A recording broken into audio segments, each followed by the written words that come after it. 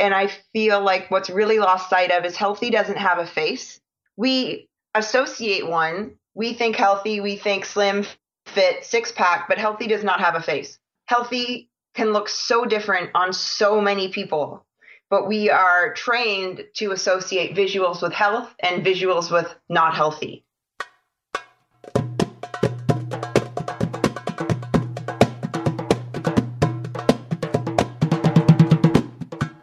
Welcome to Belly Dance Live podcast.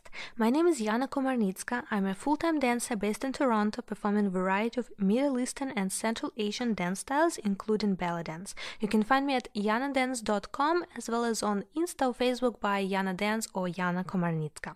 I'm happy you've decided to join us for this weekly dose of dance inspiration, because here on this podcast we explore all nuances and insights into lifestyle of belly dancers, and we are having amazing star guests who share their stories, secrets and tips with you.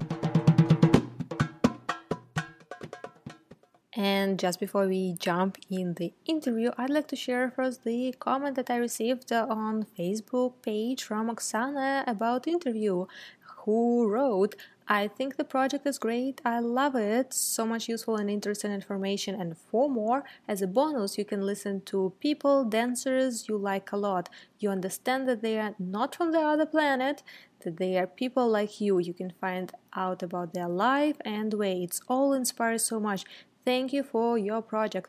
Thank you, Oksana, for sharing this. And thank you guys, everyone who comments or shares the impressions and feedback about podcast. I read every single message and comment from you and really appreciate. So if you like any of the episodes, so if you're gonna like this one that you're about to listen, don't forget to share directly with your friends on social media or send them as a private message or email or however you usually communicate with them. And without further delay, let's jump into the interview with amazing Cassandra Fox. Hi guys, so this is another episode of Belly Dance Live podcast, and this is gonna be epic episode because I have Cassandra Fox here with me, who is a professional belly dancer as well as Caribbean fusion dance instructor and performer from Coldwater, Ontario. We are almost neighbors with her here.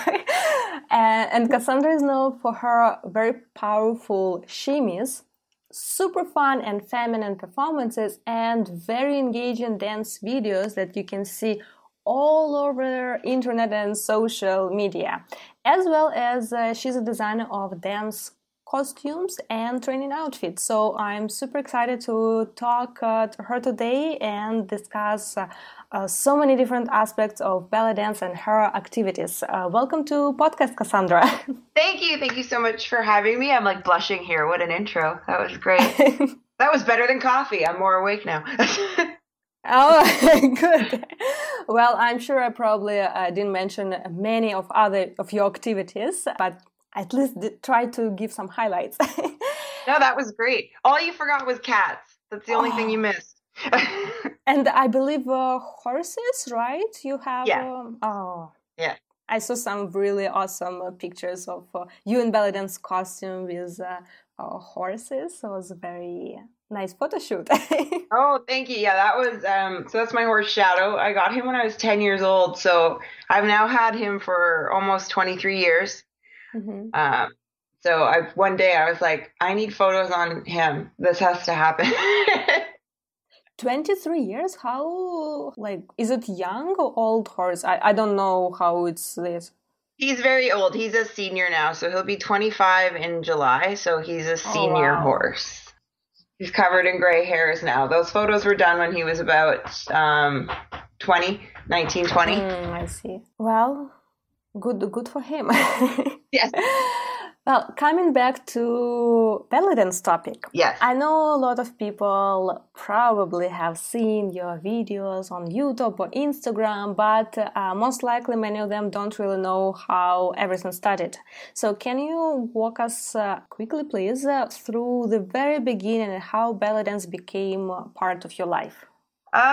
Shakira. That's if I'm being totally honest, I don't know if I'd have ever looked up the words belly dance if I hadn't been a teenage girl obsessed with Shakira. Absolutely. She was my absolute favorite singer. I just adored everything about her. So I read everything about her, and then I read that she'd studied belly dance. So I was like, oh my gosh, that's so cool. So then I looked it up, and because of where I live, I never found any classes out here. So it just sort of falls to the back of your mind. Mm-hmm. And fast forward, I was in university, and my first access at the time to Wi-Fi, like to high-speed internet, and YouTube had just come out. So I was able at that point to look up other avenues of belly dance and just see more of it. Like, oh, my only access at that point was still like Shakira, which I'm not going to get into the debate on whether or not she's actual belly dance. I love her, and that's all that matters.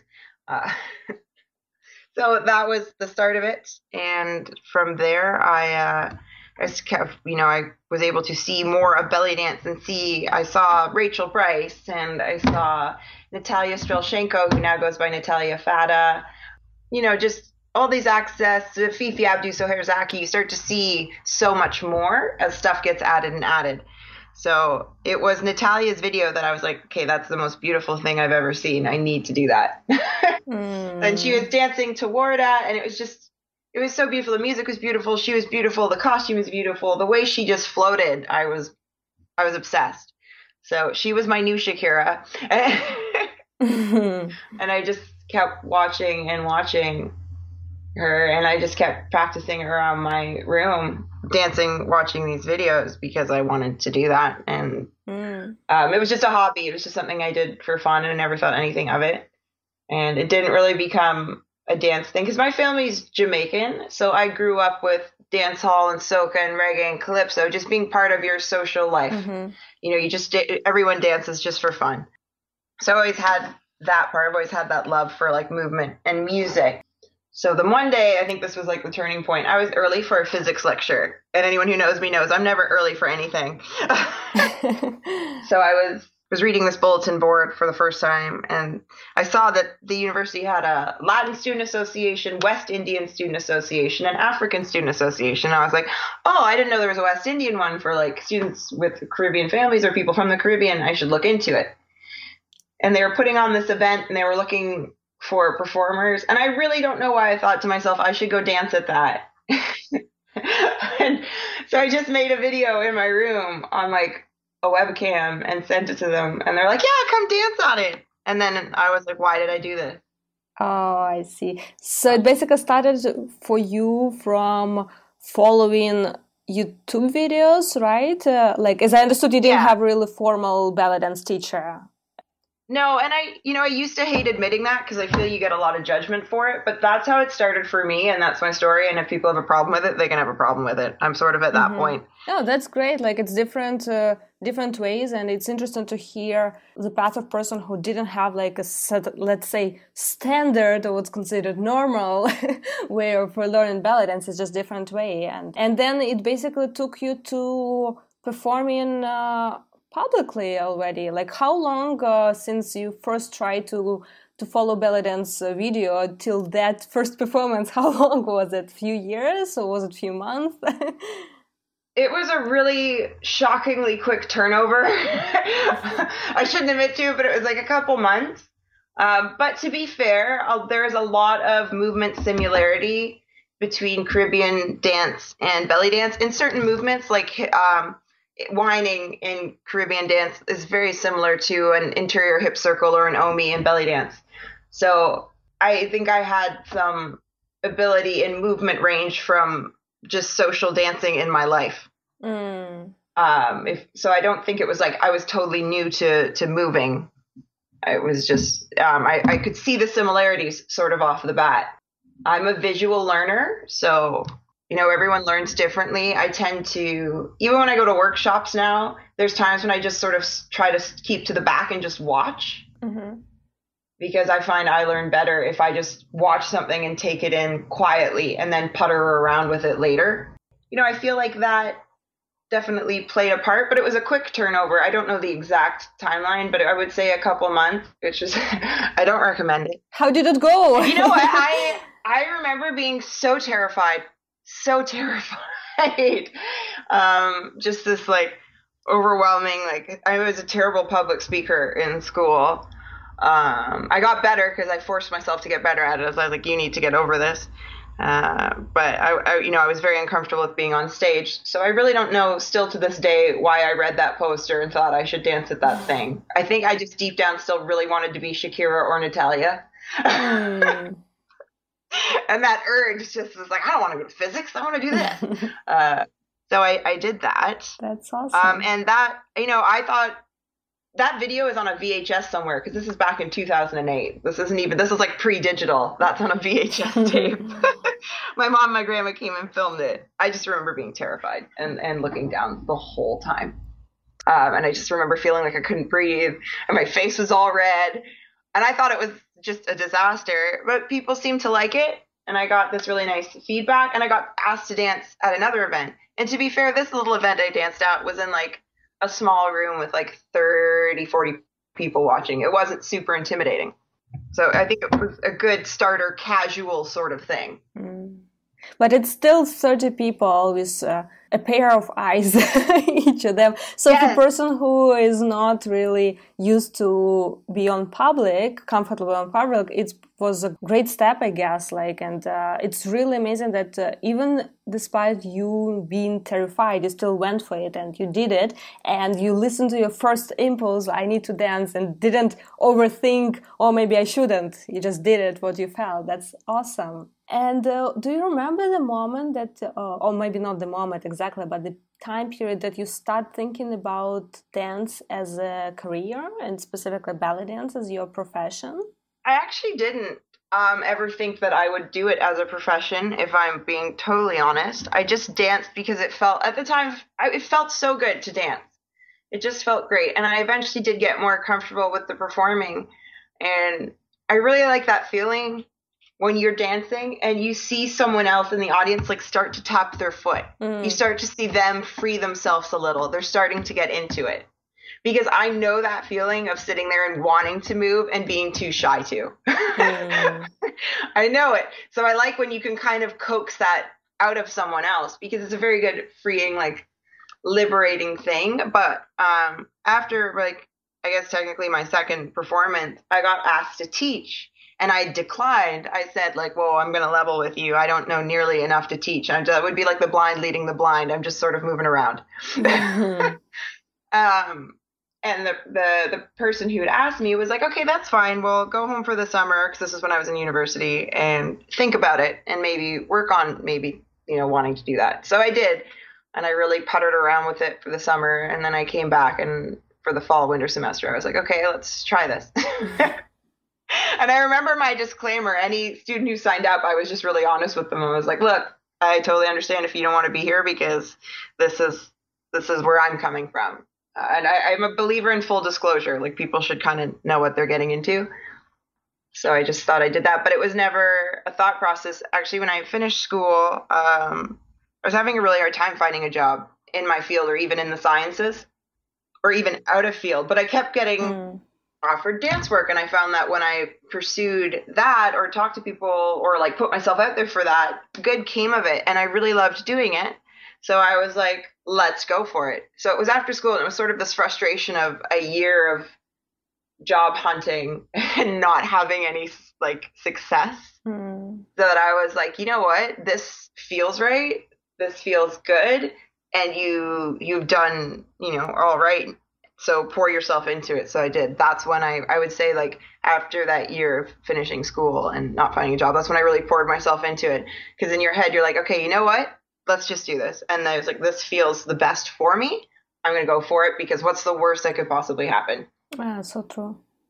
And I also keep hearing more and more, I'm getting more into this self-development and podcast world. Like I'm a huge fan of different interviews and I keep hearing people saying over and over again that then you pursue something that you feel good, your body tells you the right way, and then it's just things start happening, like good things that happen and everything gets into places rather than you trying to force yourself doing something that make you not feel good at all. Although we are not talking about this being terrified but still feeling excitement about something, but about this situation that you really don't want to do something and trying to push yourself into it. So great to hear another example of your story that you just felt good and you went for it, and it led to where you are now and inspiring so many other dancers today. Yeah, thank you. So from your first I keep forgetting this, VAGC or VSGS video. I keep forgetting this shortcut for this video format. But since that video till today, you have developed huge amount of followers on different social medias, and your relationship with social media or internet, if I'm not mistaken, have started with YouTube, right? Yes, it did. Definitely did. YouTube was my original stomping ground. What was your motivation or impulse to put out there your first dance video? I really don't know. I wish I could get back into that like brain at the time. I was like, girl, what were you thinking? Just like threw yourself out there to the wolves. But I'm trying to get into that headspace, and I think if I could go back in time, I wish I had an answer. Looking at it now, I really don't know why I did it. I just did it. I tend to be like, I try to be a pretty logical, like pragmatic person, but every now and then I'm prone to these like super impulsive decisions that I just seem to make without rhyme or reason. And I think that was definitely one of them. And I remember after I posted the first one, somehow it randomly started to go, at the time, like pretty viral. So I deleted it initially because it was too intimidating for me that so many people were watching it. And then I eventually re-uploaded it. And then I put up 2 more. And I think one thing that can really intimidate women from posting on the internet is the response of males. Going back, I remember feeling like that's one of the reasons I took it down initially. It was just like, I don't know if I want to deal with that. But at the same time, I wanted to, I guess, deep down instinctively, I did want to put my dancing out there. That's the only logical thing that would make sense for having done it. But that was over 10 years ago, because the first videos weren't belly dance videos. The first 3 were just dancing to Caribbean music. My very first YouTube video ever was Roll It Gal by Alison Hinds. I absolutely still love that song, and I still dance around to it. And then the next one was Sean Paul, and then the one after that was like Cat DeLuna. I remember the music. So it was just music that I really wanted to move to. Like really wanted to dance to. And then there was a pause after that, and I didn't post anything for a long time. And then it sort of started becoming the more belly dance and performance stuff. But the first 3 were like, the first 3 I call the originals. They're like the new videos. There's just this the reality broken down. They were just a kid in university posting videos of themselves dancing around their room. Well, today you post both performance and training practice videos, or it sometimes even feels as you're performing on the video, even if it's in a home setting, but you post almost on a daily basis. So actually one of the questions I wanted to ask, how is your daily training looks today? Okay, so I will be honest, I typically don't train every day. Directly in terms of like setting aside time to do this. I live on a farm, so some days I simply don't get a chance to. Or there's just too much background noise, like if a tractor's going or something, I just can't get my head out of that like grumbling engine sound, and it bothers me. But when I do practice, I try to make it dedicated practice in terms of I really just focus on moving.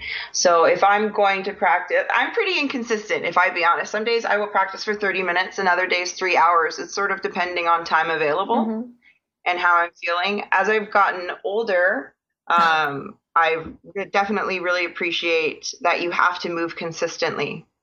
So there's more value now, I think, at 33 years old in moving a little bit every day than doing 3 hours once a week at once. So I'm trying to do that and trying to stay on top of my stretching. I never was a driller in terms of practicing. Drilling I never found worked overly well for me. That being said, I have students that drilling works well for. So I think you really have to find what helps evolve your movement and your dancing. So for me, my practice structure has always been, in my more developmental stage when I was starting, I was pretty consistent in at least an hour a day.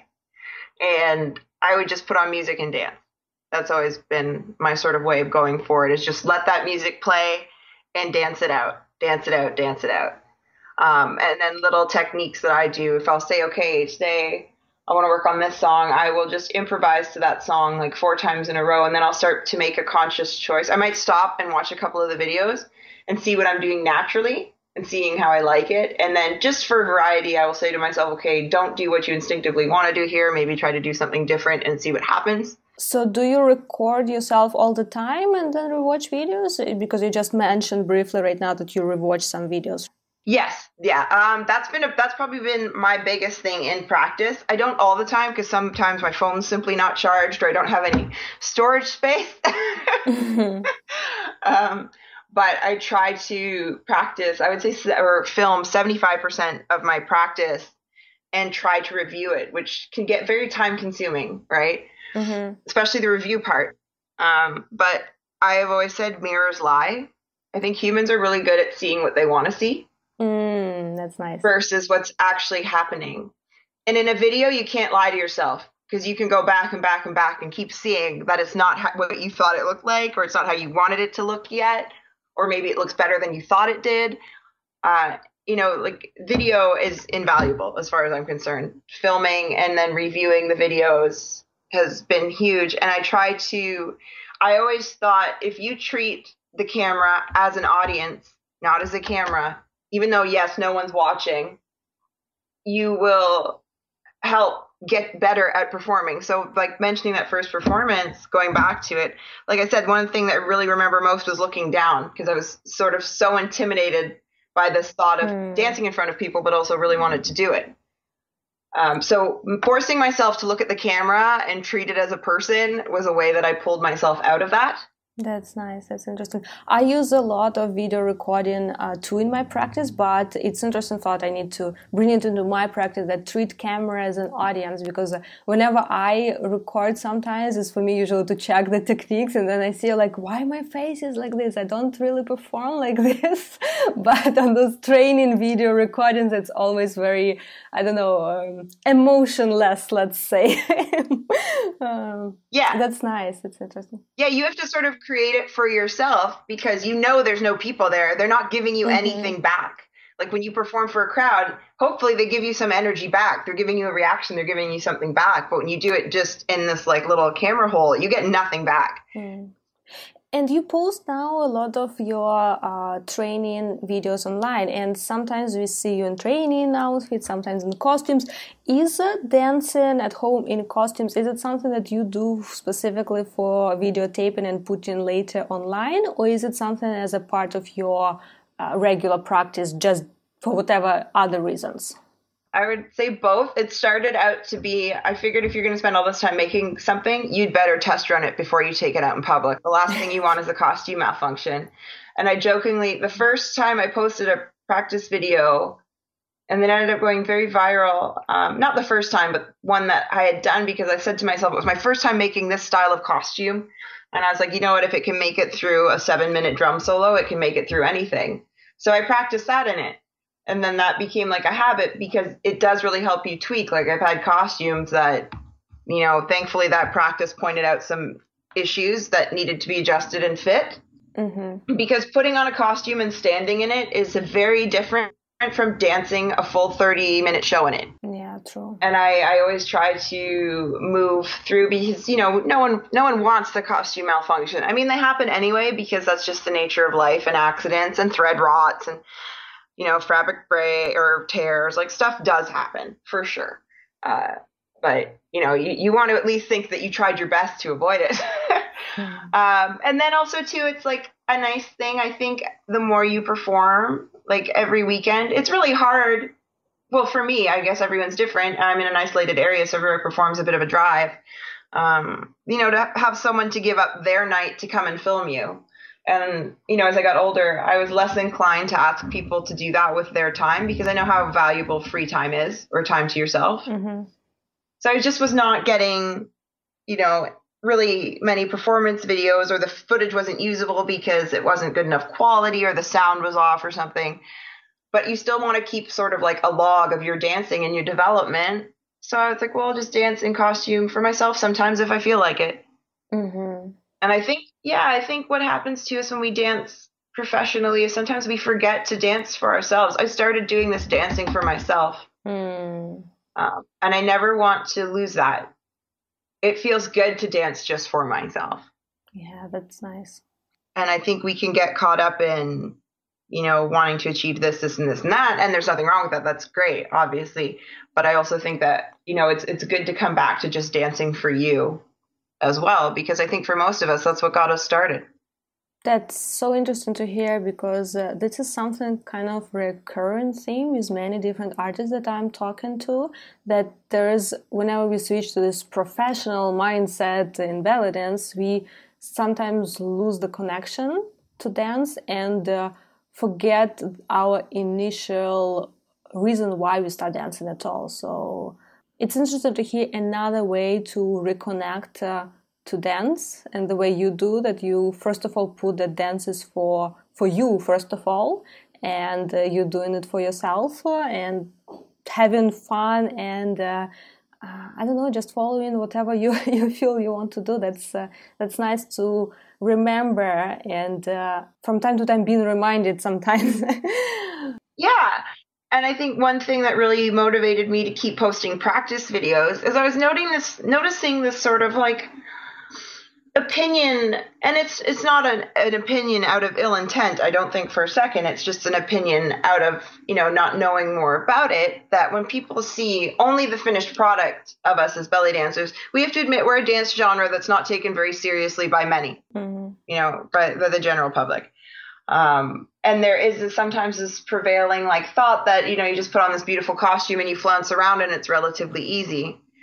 And if people, all they're constantly seeing on social media is, the pre-show photos where we look our absolute best, these beautiful costumes, this beautiful performance, then I was like, well, why don't we also show what goes on behind the scenes, the really sweaty practices, the sweaty after show photos.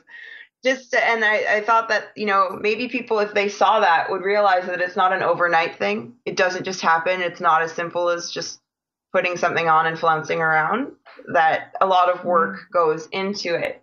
I like to see behind the scenes stuff. I like to see how stuff is made. I like to see what goes into it. So I think that's maybe why the idea appeals to me, because I personally am interested in seeing that in other things. Mm-hmm. So I thought, this would be a good way to show people that, progress happens by getting back to the dance floor and plowing through it and working through it and sweating through it. All these flourishes, these costumes and all this comes later. But the meat of it, that's like frosting. What's frosting without like the actual cake underneath? I mean, it's still good. Don't get me wrong. I love frosting, but I like frosting and cake together better. That's so true. I don't know when exactly YouTube came on the scene, and I'm not sure when you started your YouTube channel or just putting videos online, but I assume if you mentioned that your first public performance was 2008, so probably around, I don't know, 5 years at least of YouTube live too. Yeah. Over these years, did you notice any changes in internet community that follows you?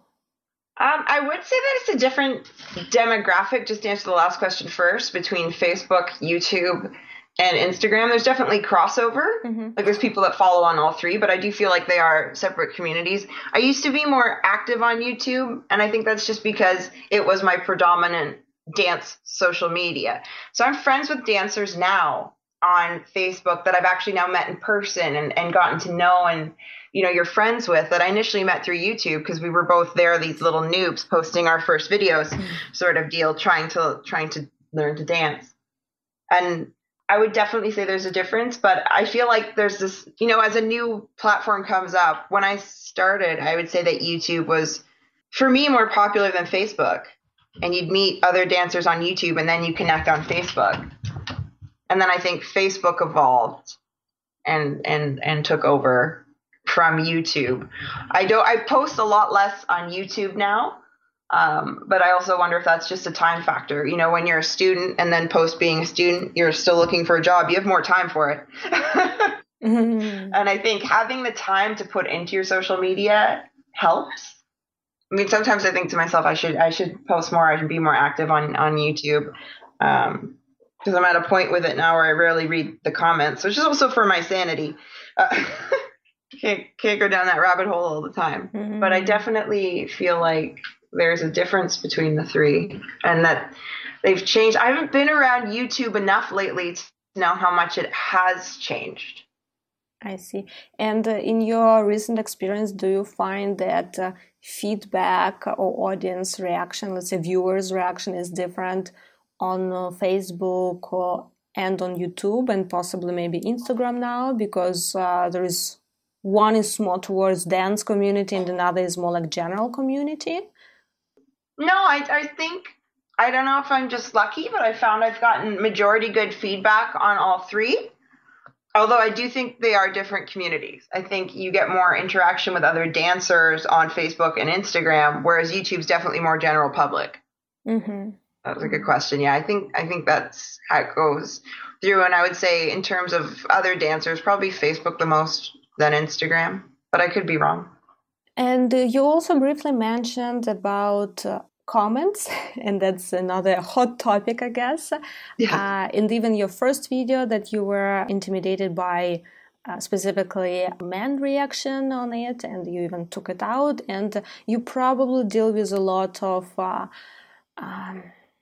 I don't even know how to to describe it, but internet, let's say, different things, and how people react on videos. Do you see any common, let's say, trends or any observations or any comments that you would like to put out about this?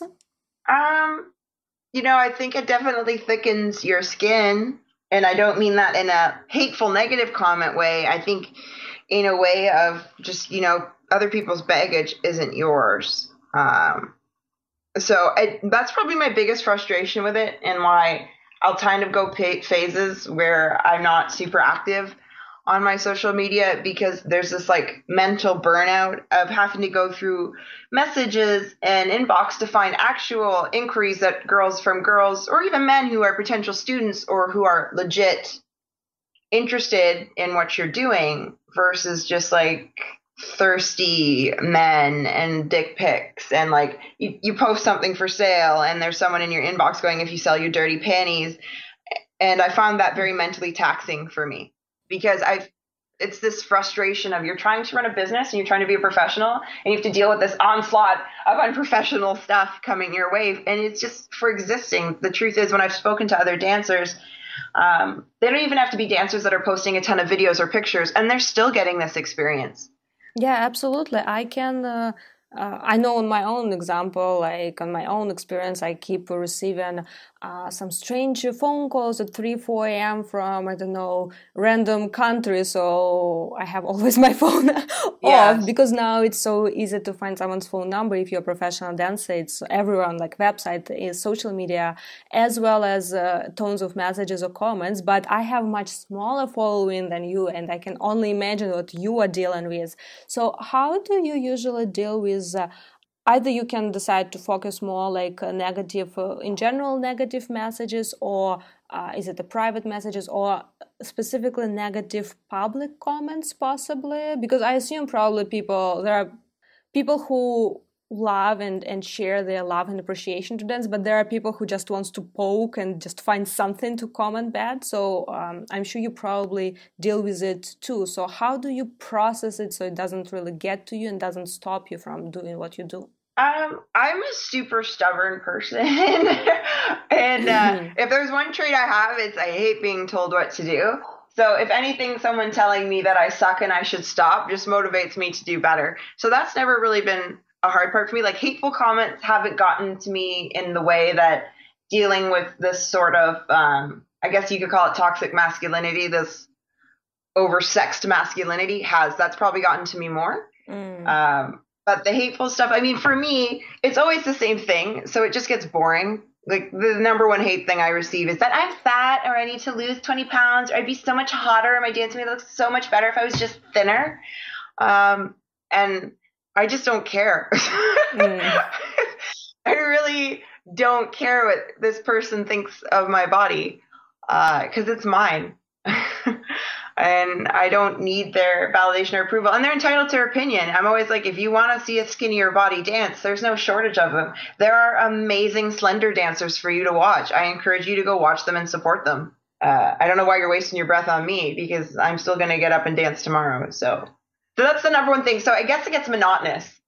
Like you just get to this point where like, oh no, someone's calling me fat again. So what? It's just the monotony of it. And you know, logically, when you look at it, like, why does it matter, A, if I'm fat, or B, whether or not this person likes that I'm fat?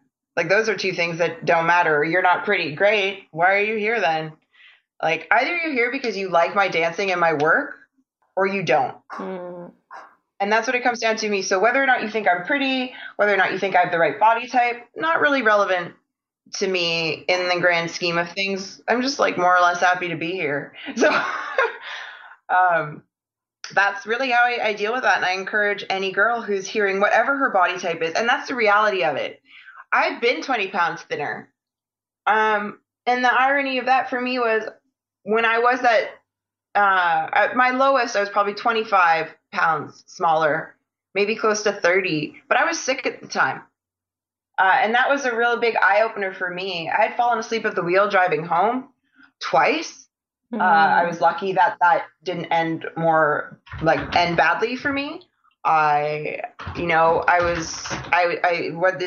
came to head when I was starting to faint.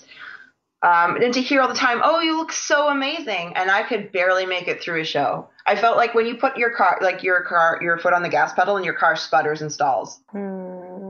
That's how I was feeling. And then these people telling you, oh, you look so amazing. What's your secret? You're like, what? I don't have a secret now. I feel like crap.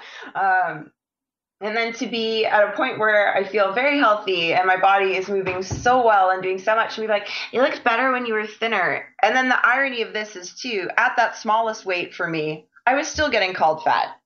So it starts to lose its meaning. And plus, personally, I don't think fat should be a bad thing or a bad word. It should be a descriptor like blonde or tall or short. We have these synonyms of fat equals laziness and fat equals slob-like or, unfit. And it's simply not the case. Physiology is unique for a lot of people. And I think we need to keep an open mind on it and really focus on how do you feel? Is your body able to do what you want it to? How are you feeling with what you're eating? That's when you need to make changes, when you're not feeling good. So for me, health is very much paramount. I know what it's like to try and dance through being sick, and it was awful.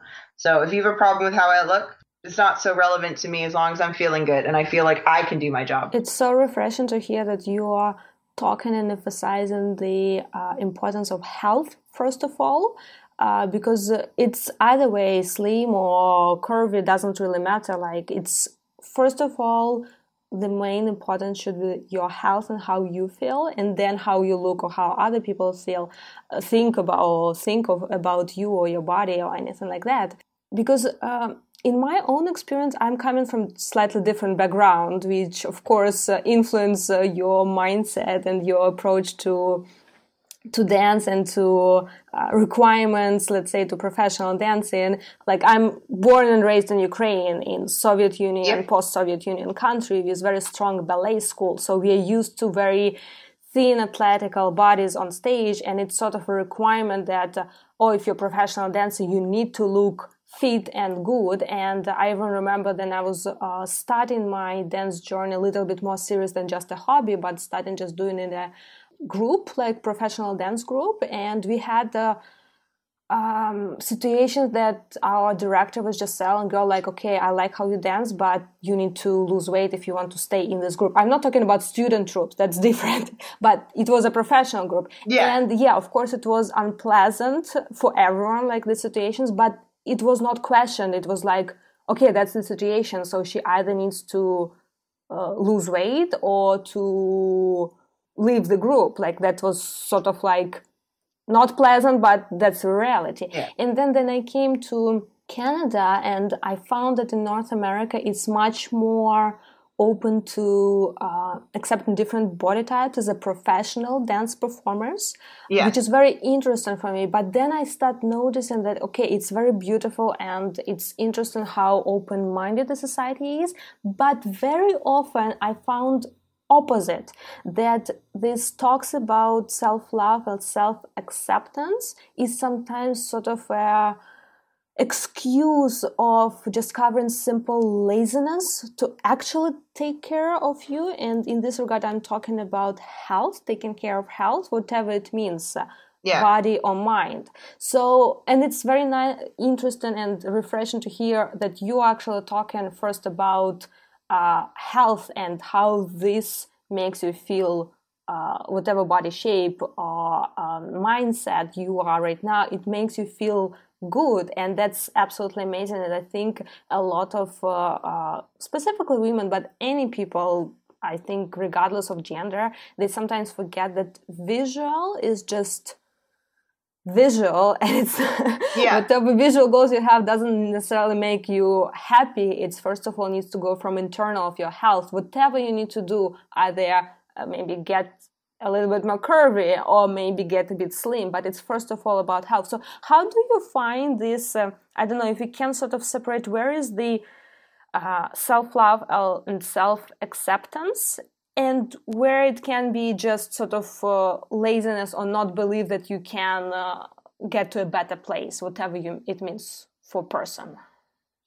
Well, I think I come at it from a different perspective. When I was in university, I was studying nutrition and nutraceutical sciences. So it was basically biochem, and the look, not necessarily biochemistry. We'd take some biochemistry, but it was making products, product development for natural health products. And so obviously a lot of human health and nutrition courses. And I feel like what's really lost sight of is healthy doesn't have a face. We associate one. We think healthy, we think slim, fit, six-pack, but healthy does not have a face. Healthy can look so different on so many people, but we are trained to associate visuals with health and visuals with not healthy.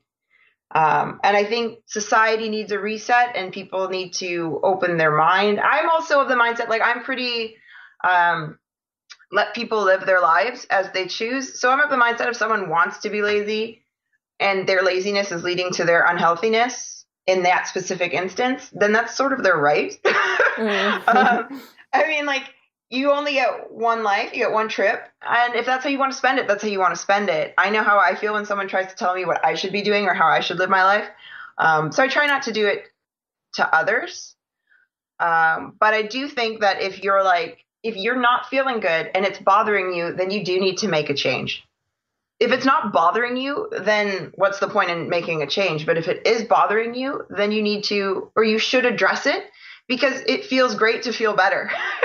It feels amazing to feel better. And with the body love and the self-love stuff, having seen it, you know what? I like to support other dancers online. And if there's one thing I can honestly say is watching other dancers or seeing their stuff and seeing the comments they get, it really doesn't matter what body type you have as a dancer. Someone's going to say something bad about it. If you're skinny, you're too skinny and you don't have any curves, or you have no boobs, or you've got no hips, or this, that, and the other, and that's a problem. A belly dancer should be curvy. And then sometimes you could be the curvy dancer and hear like you should be less, or there's too much to shake, or it's just jiggle. Like people just say stuff to say stuff sometimes, without even knowing what they're talking about. So if you can do what you want to do and you feel good doing it, I feel like you're on the right path. And the reality is, like, you have to find what foods agree with you. Like for me, I'm in the process of doing elimination diets because I deal with indigestion, and it's not always obvious foods. Like obviously deep fried foods impact indigestion, but also for me, cabbage does too. Just plain old cabbage. I have a hard time with it. Iceberg lettuce, I have a hard time with it. So it's not always the foods that we assume to be healthy or unhealthy. The unhealthy ones are pretty consistent. Like if you deep fry anything, indigestion's on the radar. Yeah. But, it's not necessarily like we would all think of cabbage or lettuce as health foods. Mm-hmm. But for me, iceberg lettuce is a guaranteed gas issue. Mm. um, and this is what I'm talking about with feeling good. And it's not necessarily what our perceptions of health are. And you really have to pay attention to your body and how you feel. If you don't have the energy to get through a practice, then you should do your best to address that and work on how can I get more energy to get through this practice. Maybe you're not getting through practices because you're having glucose crashes. A sugar crash will knock you on your butt 100%. And then there's misconceptions on people think like, oh, I went to Booster Juice and I got a smoothie. It's super healthy. Well, if you just have fruit packed in your smoothie, you've just like you may have set yourself up for a sugar crash depending on what your metabolic needs are. Yeah. But we associate fruit as healthy, right? So it's really on a case-to-case basis. And I feel like the whole health industry and in turn, fitness industries or performance industries like dance would benefit from having a more open mind, case-to-case perspective. Because as I said earlier, the most important thing for me is health doesn't have a face. And health is also a privilege. If you are someone who has chronic disease, then you see health as a privilege. And, healthy is relative for you. And we have to take that into account with people that they're going to do the best you can with what you have within your realm. And I think that's the best way to move forward. Like, even if, say if you suffer from chronic back pain, you might always have chronic back pain, but perhaps you can make lifestyle choices to help alleviate. And those lifestyle choices may be specific to you and your condition. Mm-hmm.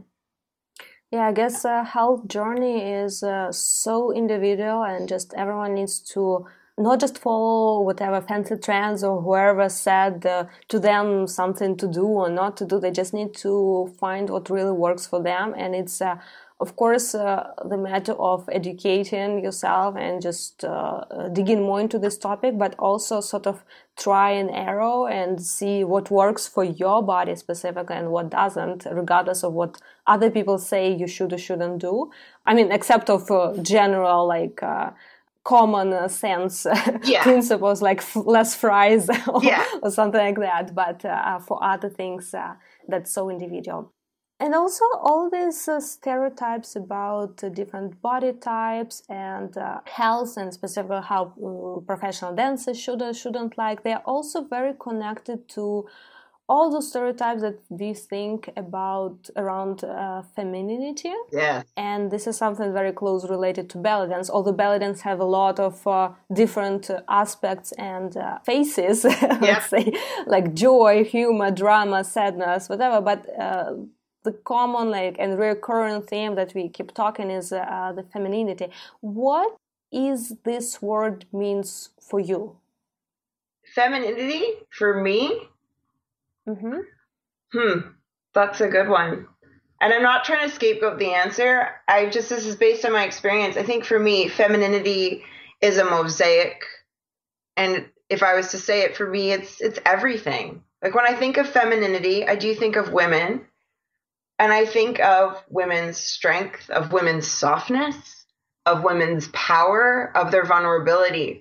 And I think, so I guess, I could define femininity for me as being able to show all of that. The vulnerability, I guess, to show it all, to show your strength, to show your power, to show your softness, to show your kindness, to show your compassion, to show your joy. I think of that as femininity for me, just asked on the spot. And I feel like that because, I think women are the most, at this point, and there's reasons for that, and obviously exceptions to the rule, but probably because they're allowed to feel more, but women show what they feel more. And there's a bravery that goes with that. And I associate that with femininity to be who you are in that moment fearlessly. That's beautiful.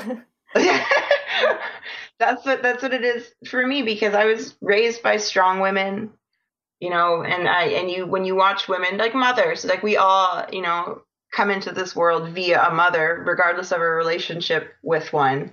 But if you're fortunate to know that those women who have been through so much and have done so much in the face of more adversity. Like right now, there's never a better time to be a woman. For me, I'm white, I'm in North America, I'm ticking a lot of good boxes. It's never been a better time. Mm. And I have to acknowledge that sense of privilege and how I've got the best case scenario of the scenarios. And I saw that my grandma maybe didn't. She was mixed race and she was from a self-sustaining farm in Jamaica, born in 1926. And she went through that era where, there's a stigma for divorcing your husband. There's a stigma for being a single mom. There's a stigma for being a single working mom. Mm-hmm. And she dealt with all of that with such a sense of grace, but also like an indignance. And I really admire that. At one hand, she was this total woman and beautiful and soft and sexy and all these things. But on the other hand, she was fierce. She was absolutely fierce. That woman could not be backed into a corner. And if you tried, there's only one way out of a corner. And that's going through whatever is holding you there. And so when I think of femininity, I think of that essence of women. Well, I think a lot of what you described about your relatives we can see in you by your activities, even although they are very different format now. You see more of through social media, but it's still this approach that you're soft and graceful, but at the same time strong, because dealing with all that let's say trash that internet can bring, it's you need to be a hardcore and still see good things among them, because I kind of feel we are coming back to this previous topic of negative comments, but how often we feel that one negative thing can overcome hundred of positive things and just stick to us. So seeing you being so positive and enthusiastic about social media, despite everything that is actually happening there, it's really, really encouraging. And I actually would like to ask you, we already talked about it, but for all those women who, I know a lot of girls and women struggle with putting their first videos online. I even experienced that a couple months ago. I was doing an Instagram challenge, then we asked actually people to film and put these videos online, and quite a few messaged that they are very afraid of it, or some actually posted and then messaged oh, I'm so terrified because of the fear of feedback that they can get from general people who they don't even know, never would meet in their lives, etc. Yeah. But they're still afraid of it. So how to keep staying yourself and doing what you want to do despite all the fear that you can have around people's reactions on it? There's two kinds of, and I say in quotations, negative comments. They're negative comments that are personal attacks, and that's what I count as a true negative comment. And then there are negative comments that are actually just constructive criticism. Mm-hmm. So I have a hard time counting constructive criticism as a negative comment, because chances are at any point in your dance life, career, even when you're professional, no matter where you are, you're A, always still a student, and B, there's probably always something that can get better. So I always consider constructive or comments that are negative about the dancing, because maybe they're seeing something that I don't see because they're looking at it with fresh eyes. So I think you can actually use that as a tool on something that needs to be worked on. And I know, when we're insecure about something and we know something needs work, we don't like hearing it from someone else. We don't want it to be confirmed. Yeah. But we need it to sometimes. And you just sort of have to tilt your chin up and be yeah, I know that needs work. Better work on it. And then there's also stylistic things that you have to decide. If it feels genuine to you, maybe you don't want to change that. So just as an example, one thing for me that I got feedback on that was mixed, it always seems split. Either people loved it or hated it, was how animated my face is when I dance. And it like I said, it's split. Some people found it too much, or it's too distracting, and others absolutely love it. I would say the majority have liked it, but there's still those who are I can't stand it. And I decided for me that was a very genuine part of myself in my dancing, and I didn't want to lose that. And I respect that if you don't like it, it's not your thing. You don't have to watch it. Go watch someone who's more in line with what you want to see in a dancer. But I was not prepared to change that. I decided after I thought about it and mulled and I watched and I was like, no, that's me. That's, and that's sort of where you have to sort of really decide between perfection and genuineness. And what is perfection? In art, perfection is going to vary from person to person. I don't think perfection in art exists. Mm-hmm. I think what motivates a lot of art is expression, not perfection. Having to say something or express something or get something out there. So that was one, just as an example that, I could have made the choice that, okay, maybe I should change that so more people like it. But I was like, no, man, I like it. That's me. And that came out of a very genuine place that was never practiced or something that I thought like, oh, I want to do that. That was just something that came out and I want to keep that. But versus like another example would be someone's, at one point on YouTube, someone pointed my left T-Rex arm, which was very much an actual technique issue going on in the first couple of years. The left arm was just sort of T-Rexing in the background, the arm stuck to you and the hand flipped down.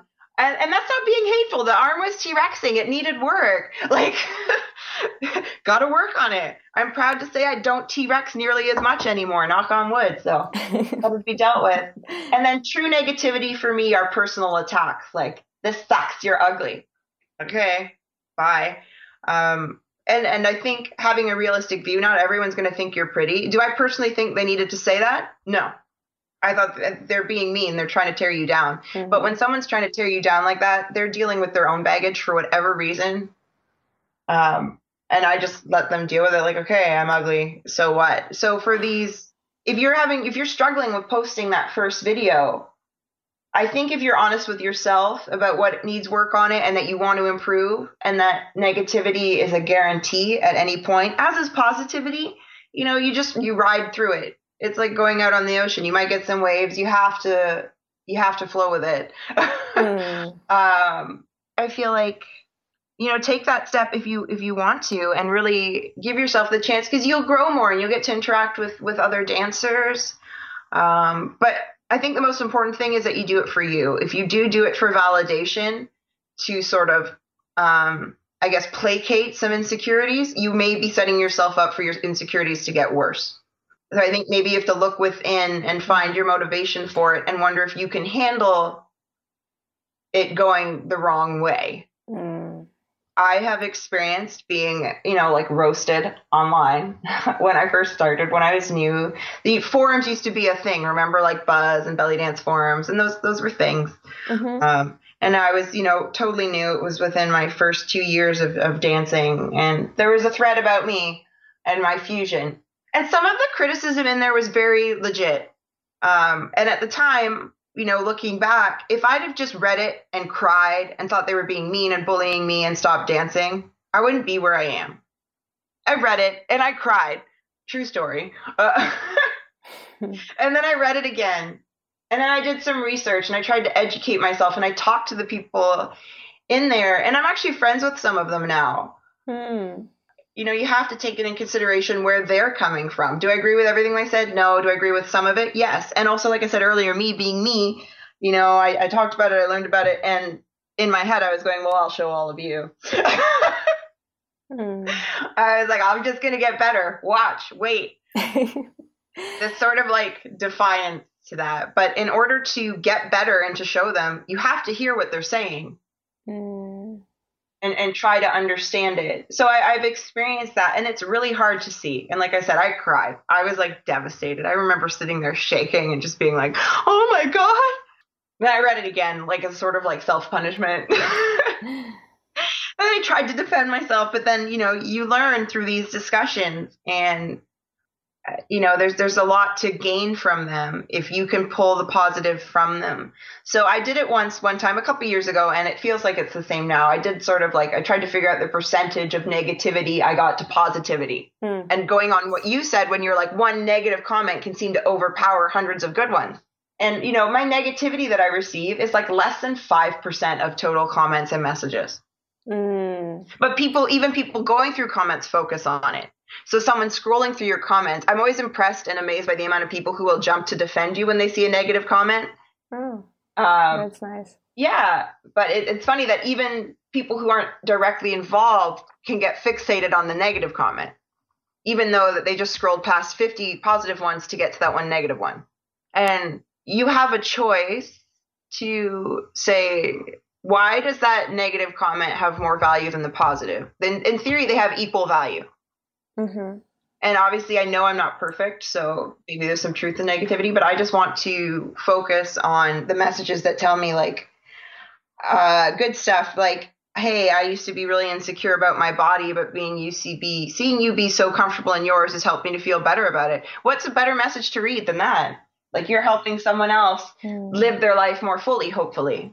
Yeah, that's so true. And I heard some time ago one sort of exercise of how to get out of this loop of focusing first of all on the negative comment that they can overcross everything. That woman, I don't remember what exactly the talk was about and what was her field, but she was struggling a lot with the same problem of YouTube. And YouTube, in my own experience, it's by some reason much more mean than Facebook or Instagram, maybe because on YouTube you can do anonymous profiles, so it's not really you're doing it from your first name, so people are more, I wouldn't say brave, but nasty, I guess, like, because that's such comment is not expression of bravery for sure, but they're more jumping on to post something negative. But the woman was saying that she decided to do exercise that she's not gonna react or reply to any negative comment until she reacted and replied to every single positive comment that she had. And that just gave her a picture of how much actually positive things happening in the world and how much positive things we get as a feedback to whatever art or, I don't know, personal or business expression we put out in the world. We still will get much more positivity than negativity. And it just was an interesting exercise to sort of think how to limit the impact of that single one unpleasant comment, not to overcross everything good that we experience from other people and they're seeing our activities. So. Yeah, that actually sounds like an excellent exercise, and that's a great tidbit because I think that would help a lot of people. Yeah. Well, Cassandra, I feel we can talk hours and hours with you because we just get into such deep and interesting topics of like social media as well as self-care and health and all those stereotypes that it's like a deep ocean. We can dig and dig more and more. Yeah. But before I ask you our final podcast question, can you please tell people, well, we sort of talked already, but still, can you please tell people what's the best way to find your activities, to follow your dancing, where you're the most active right now, as well as if you have any upcoming trips, maybe to other cities or some projects that you would like to share with us today? Oh, yeah. I will. Thank you for asking. That's very nice of you. You can find me on Instagram at Cassandra Fox Dance. On YouTube, the same handle, Cassandra Fox Dance. And Facebook as Cassandra Fox. I do have a trip to Texas coming up the first weekend of July. I will post info about that on Instagram. And then one to Washington State in August, and I will post the info about that. I don't have it on me offhand, and of course, because I lost my phone, I lost a lot of my stuff. So I've got to redo all that. I'm not super active on any of them right now, just because I'm trying to get myself back together after the phone loss. Because when you lose your whole phone, you lose your SIM card, your contacts, everything. No, I did not have Cloud or Google Drive. I now know that I will have that in future. Lesson learned. I learned a valuable lesson. It's fine. Now I know better going ahead. But you can find me there on any of those. I would probably say I'm more active right now on Instagram. I really do enjoy Instagram. I love that you can do hashtag searches. Like if you just want to see more, and it's like the most random things, like, hey, I'm considering this sewing machine, I want to know more about it. You can put in the hashtag of that sewing machine and you can see people who already own it and maybe just harass them and be like, yo, what do you think of it? How is it? Do you love it? Do you recommend it? Like I do really appreciate that aspect of Instagram for sure. this like instant to connect on a topic. So yeah, come find me, come talk to me, and then I will post the info on where I'll be later this year. And I do offer private classes on Skype, and I am working on some video tutorials for costume making. If people are interested, I'll be posting those hopefully at some point. I definitely put all links in show notes, so for people it's easier to connect with you. Thank you. And I also know that you have, I'm not sure about regular, but pretty often shows in Blue Dot, sorry, Blue Mountain. Blue Dot is the name of my ensemble. I meant Blue Mountain. So cute. Blue Dot. Yes, I do. I'm the house dancer at Tholo's restaurant in Blue Mountain Village. So that is about hour and a half, 2 hours north of Toronto. I'm going to be honest with you. Traffic, it's 2 hours. Mm-hmm. Google Maps might tell you like an hour and 45 minutes, but if you hit traffic, 2 hours. I've tried to do that drive. It's about 2 hours north of Toronto, up along Georgian Bay shores. It's beautiful. And I'm there most weekends. Just call and confirm to check that I'm there that particular weekend. I'll usually post about it if I'm not going to be there for a weekend, though, if I remember to. But I'm there every Friday and Saturday night and Sunday of long weekends. And if you have a private function there, you're able to book me for that as well. And I'd love to see you. That's supposed to be a very fun show, Friday, Saturday nights. You're welcome to get up and dance with me. Let's make it a party. So if anyone ever visiting and having a trip or vacation to Blue Mountain, don't forget to check Cassandra's show there. Yes. Come dance with me. Have wine first. It helps. So we always finish our podcast with the same question. And are you ready? Yes. So the question is, what makes you fall in love with belly dance again and again so you keep doing it for so many years? The syncopation of movement and music. I find that Arabic music has so much variation and so much depth to it that it's hard to get bored with it.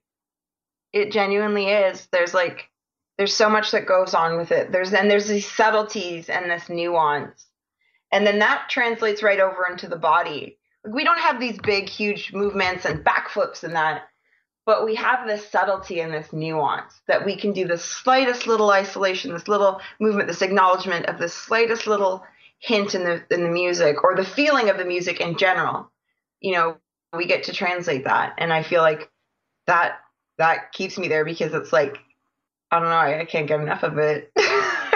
You hear a new song, you're like, oh, and like you can listen to a song 100 times and maybe the 101st time just hear a little something different at one point that you never noticed before, and you're like, oh, how long has that been there? And you're like, obviously the whole time, genius. Yes. And then outside of that, you know, I kind of realized this just this past weekend in BC as a belly dancer in my specific area and most of the bookings I get, I'm rarely on stage. I am generally on the wedding dance floor or in the round, as they call it, on the restaurant dance floor. I'm very in an interactive space. Mm-hmm. And I learned that I really, really, really love that. Mm. I love that I'm like a foot from the person's face because they can see you and you can see them. There is that connection. And even if they're not enjoying it, I guarantee you they're still feeling something. And you know, art should make people feel, not necessarily good or bad, but make them feel and think about something. Mm-hmm. So when you see you've challenged their comfort level, you've done that. You know, when they're having fun, when they get up, they throw back that glass of wine. They're like, okay, I'm doing this. And they get up. You know, I love being on stage too, because it's your own space and you feel like you get to present something then. But I realized like a big thing for me is I like the connection of music, movement, and humanity, like, and people, which is weird because I'm introverted and I spend a lot of time alone. Oh, I hear you. Yes, I can spend a disturbing amount of time alone, not talking to anybody, and be fine with it. So maybe that's why, like, as an introvert, because I give away energy performing, I do genuinely enjoy it in that context, because you get a lot of times an energy exchange. Mm-hmm. And I know I have a set time of that energy exchange. I know I've got 30 minutes of it. It's a 30-minute show. I have 30 minutes of energy exchange. Mm.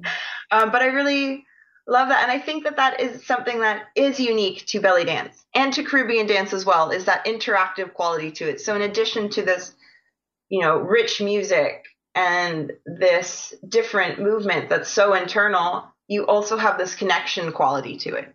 Mm-hmm.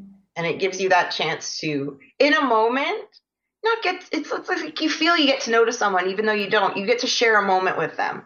Yeah, and you'll stay in their memories. Yes. Yeah, sometimes good, sometimes bad, but yeah. But you'll be there.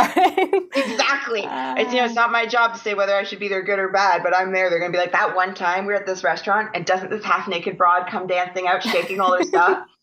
You're their story, and they're like, we were so horrified, but you're still in their story. Or sometimes it's like, we went to see this belly dancer and my daughter thought she was a princess and she got up and danced with her, and we have these photos. Like the stories really vary, but you still get that connection and that sort of passing impact or influence or joy or fear, whatever emotion overwhelms them when you come out. Fear does make me laugh a little. Like, I don't take it personally, because if you'd never seen a belly dancer before and you're just sitting having dinner and all of a sudden one appears, you didn't know what was going to happen. You're like, what's going on? Why is this happening?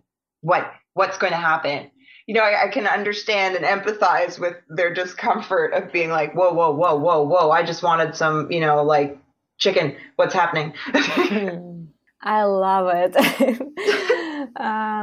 Cassandra, thank you so much for taking your time today to be with us and being vulnerable and honest and just awesome as you are, and as we can see through your videos, but now we can also hear through your voice that it's the true impression as you give on your videos. That's how you are, and it's really awesome was to talking to you and touch base on so many different topics that I feel very important in this new era of social media, belly dance, and reviewing our old stereotypes and challenging, let's say, our beliefs of what's supposed to be and what's supposed to happen.